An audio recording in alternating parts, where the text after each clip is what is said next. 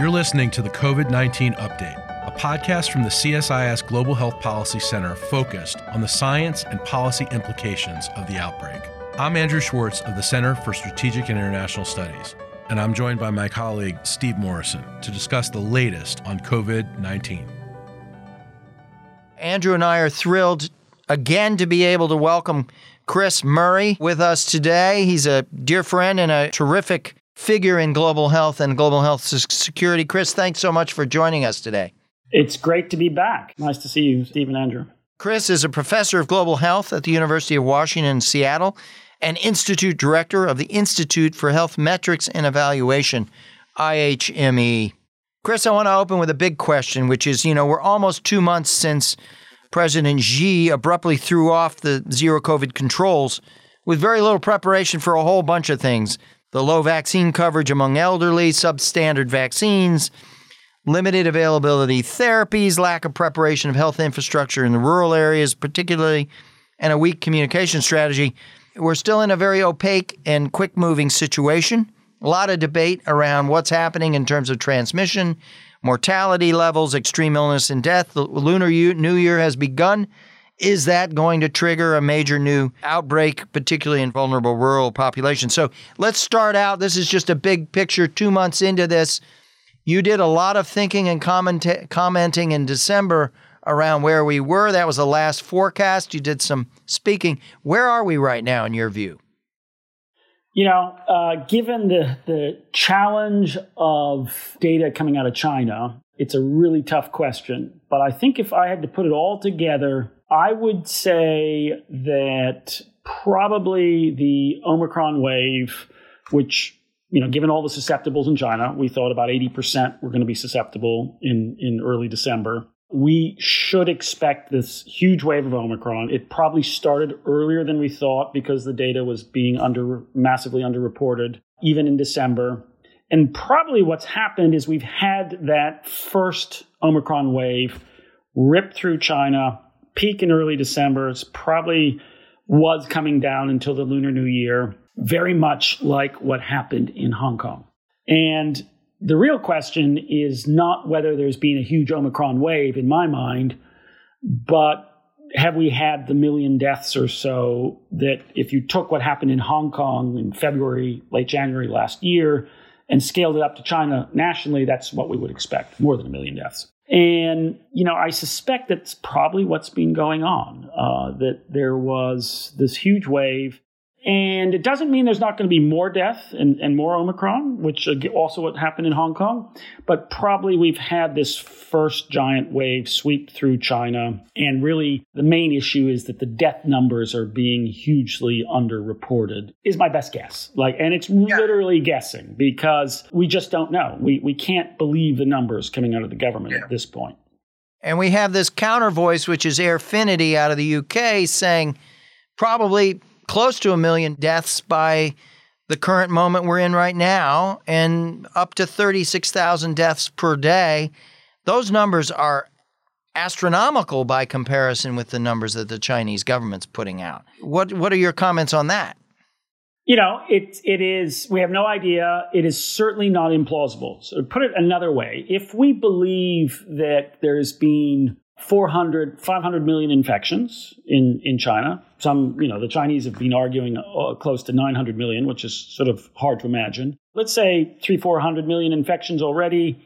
You take the infection fatality rate from Hong Kong and apply it, you get a lot of deaths, right?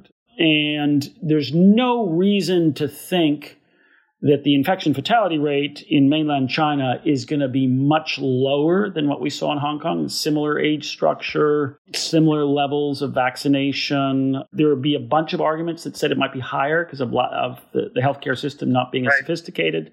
So I can't imagine that the infection fatality rate is a whole lot lower than what was experienced there. So that leads you to the conclusion that there's been a lot of deaths. Chris, it's so good to be with you again. And this is a real puzzle, isn't it? I mean, we're sitting here in the United States trying to figure out what's going on in China. They're not being transparent. What does this all mean for us sitting here in the United States when we know how deadly this disease is and how it's affected us, and we're not getting accurate information from China? Well, I think a lot of people don't know, for example, that China does not have complete vital statistics, right? So you're starting from a baseline where you're already trying to sort of infer what's going on using sample registration schemes. They have a thing called the disease surveillance points run by China CDC, which is the main source of sort of valid cause of death data, usually with a 1 or a 2 year lag. So the idea that there's like up to the minute, death data, it just doesn't exist. Now, on the other hand, deaths in hospital, China CDC has a very nice internet-based registration system. So they know the number of deaths in hospital, not at home. So you could imagine in the rural areas particularly, a lot of the elderly might be dying at home. But the deaths in hospital, they know with like a 24-hour lag. They just don't ever tell anybody about those with the short lag. And they're certainly not telling us the total number because, if they wanted to convince the world of what's going on, they would go back and tell us sort of daily deaths in hospital for the last couple of years. And then you would see what the time trend was. But we're never going to see that. They're never going to release that sort of detail. This has become a completely politicized and part of foreign policy, essentially, for China to say they've done a great job on COVID, including sort of managing the exit. And, I saw, you may have seen this, there was like an editorial from somebody from China in some of the African newspapers about what a great job they've been doing. So it's clearly part of foreign policy, and I think we just won't know. And we may never know, which is the more frustrating part.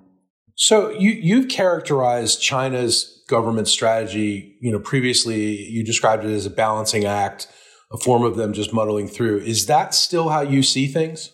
I think they made the choice that they wanted to get over the Omicron wave as fast as possible and basically decided it's better to take your medicine, i.e. all the death, quickly, because they would manage that better. So that's my interpretation, that they've intentionally tried to sort of let this run quickly, concentrate the harm and the bad press, and then tell the public, thus the 900 million infection story back in early January, that it's over.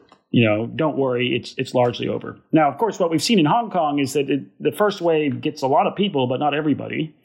And then it takes a long, runway of sort of chronic, reasonably high transmission levels in different parts of the country. But I think that's my interpretation of what's going on. And part of that, Chris, is that the elderly, particularly in the rural areas, are just bearing an enormous burden in terms of those that have experienced extreme illness and death. Is that, in effect, the quid pro quo? Move fast, tough it out, grind it out, get to the other side of this, reopen China's economy, hope that there's a restabilization and normalization, but that the brunt of that, the big price that's going to be paid is going to be paid by the elderly and other populations that are acutely vulnerable.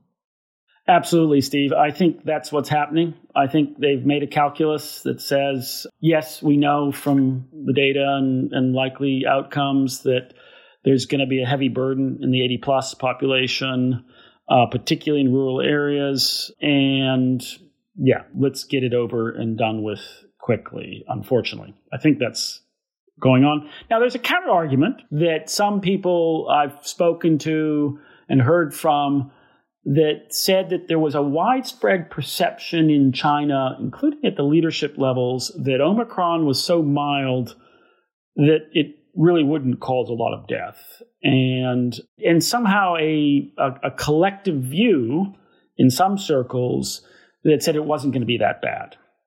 Now, of course, that's the official party line as well. And so hard to know if they were just, mouthing what people wanted to believe. So I don't know how much they realized the toll it was going to take, or we were guessing that it has taken.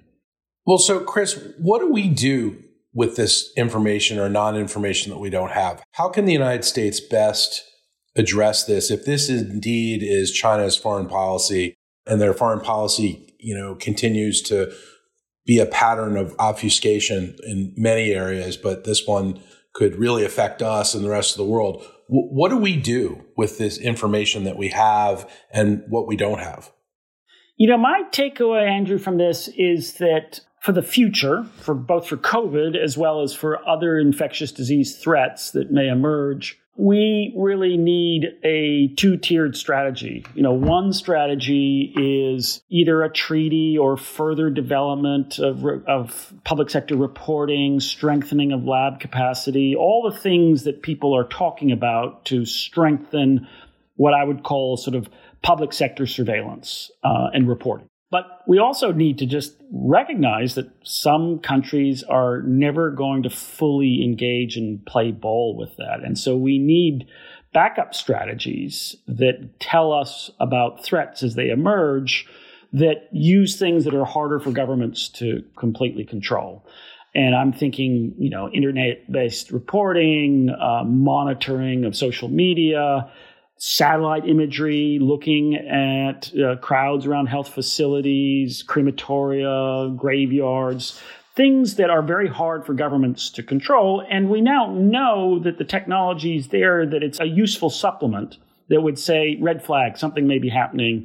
We should all be paying attention to a threat. And I think we need that, if you want to use the old analogy, the sort of belt and suspenders approach. We can't just assume that if there was a treaty and further investment that we're going to get honest reporting from around the world.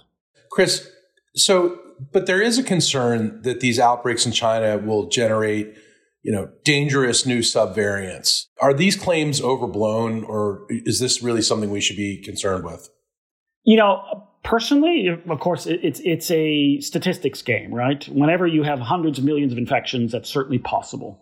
Is it likely? In my mind, not so likely. Why? Because the place where we expect the really bad variant to emerge is an environment where there's enough immunity already that the mutation that has immune escape succeeds, right?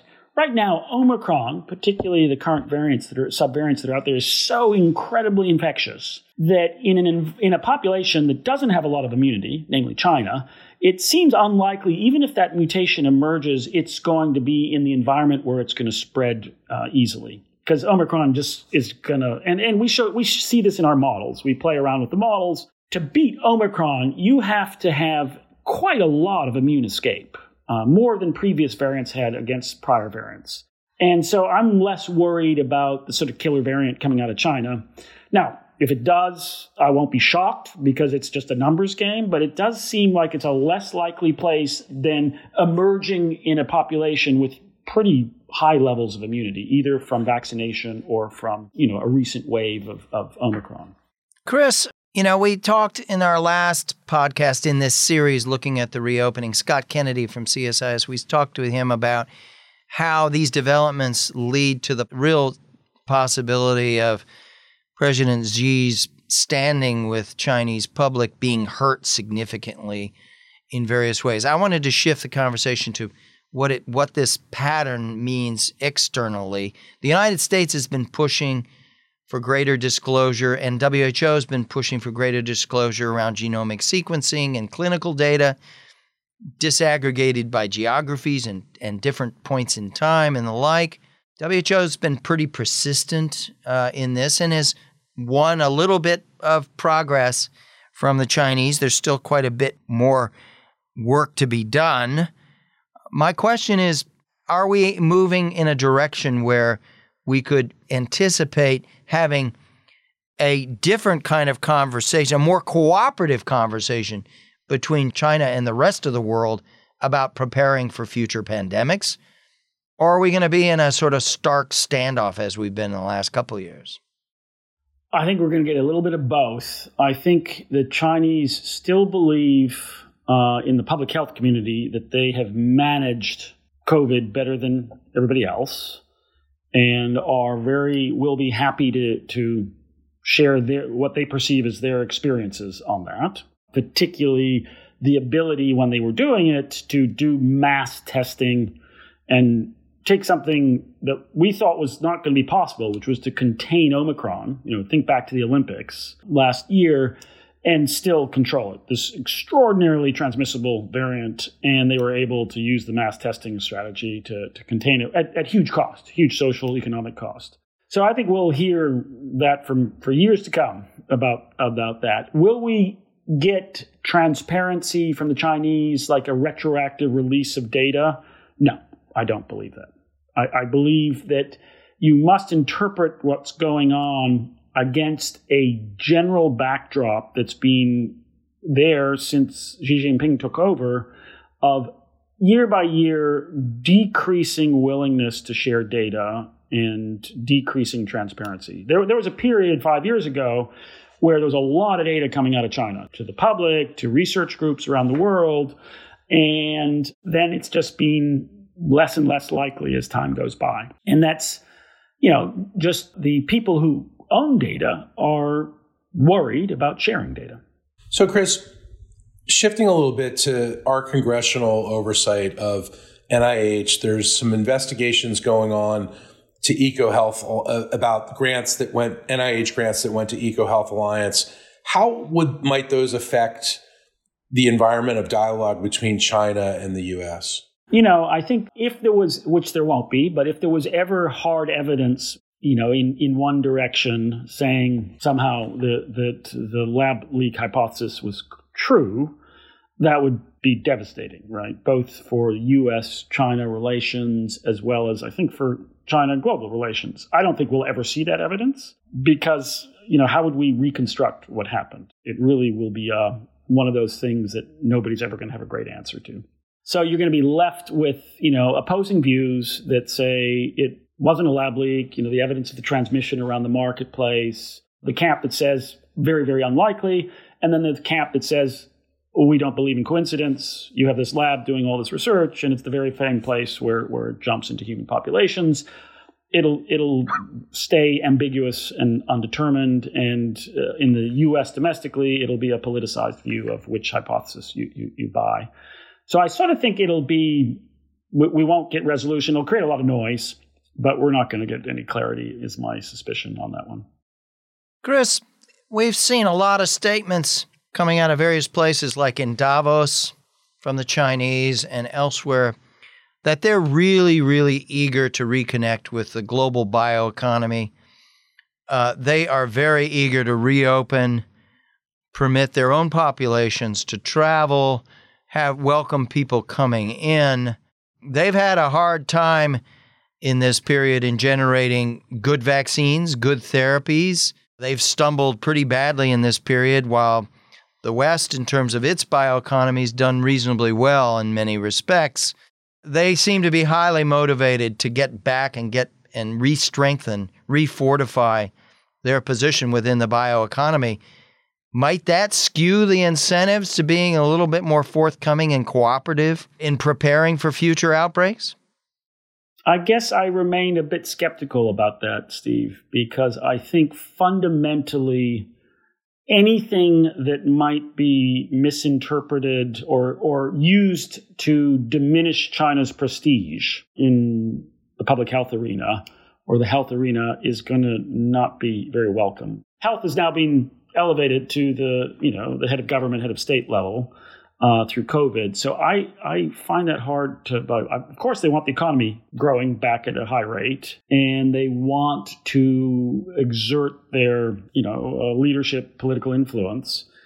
But I don't think that will drive transparency, because the cost to the regime, for example, let's say it came out that they intentionally let COVID Omicron wave rip through the population, knowing that there would be a high toll in the elderly. That's just something that they can never really afford to see documented. I just think we're going to be in the dark for a long time about what's happened in China.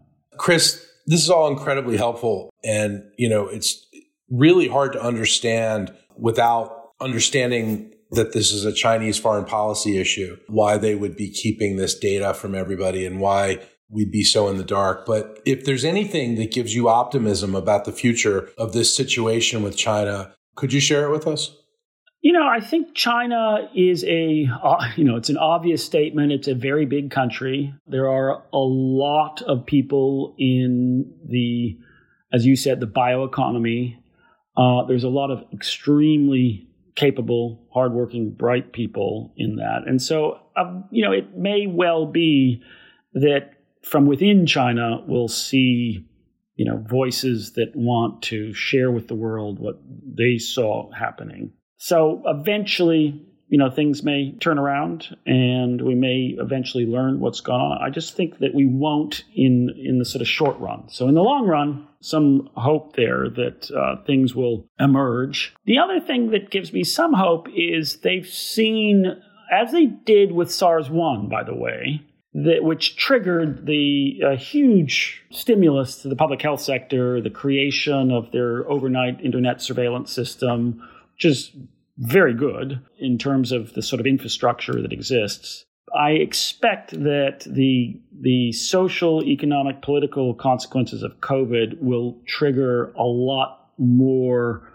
domestic attention investment in their ability to track what's going on. Doesn't mean they'll tell the rest of the world about it, but it will strengthen China's ability perhaps to see things very, very early on. I think we're in for a harder spell for at least for a few years before we emerge out of this highly politicized environment. Chris, thanks so much. It's great to have you back with us. This has been a terrific conversation. Thank you so much. Yeah, thank you, Chris. Thanks, Steve. Thanks, Andrew. It's always a pleasure to talk to you, gentlemen. Coronavirus Crisis Update is produced by Marla Hiller.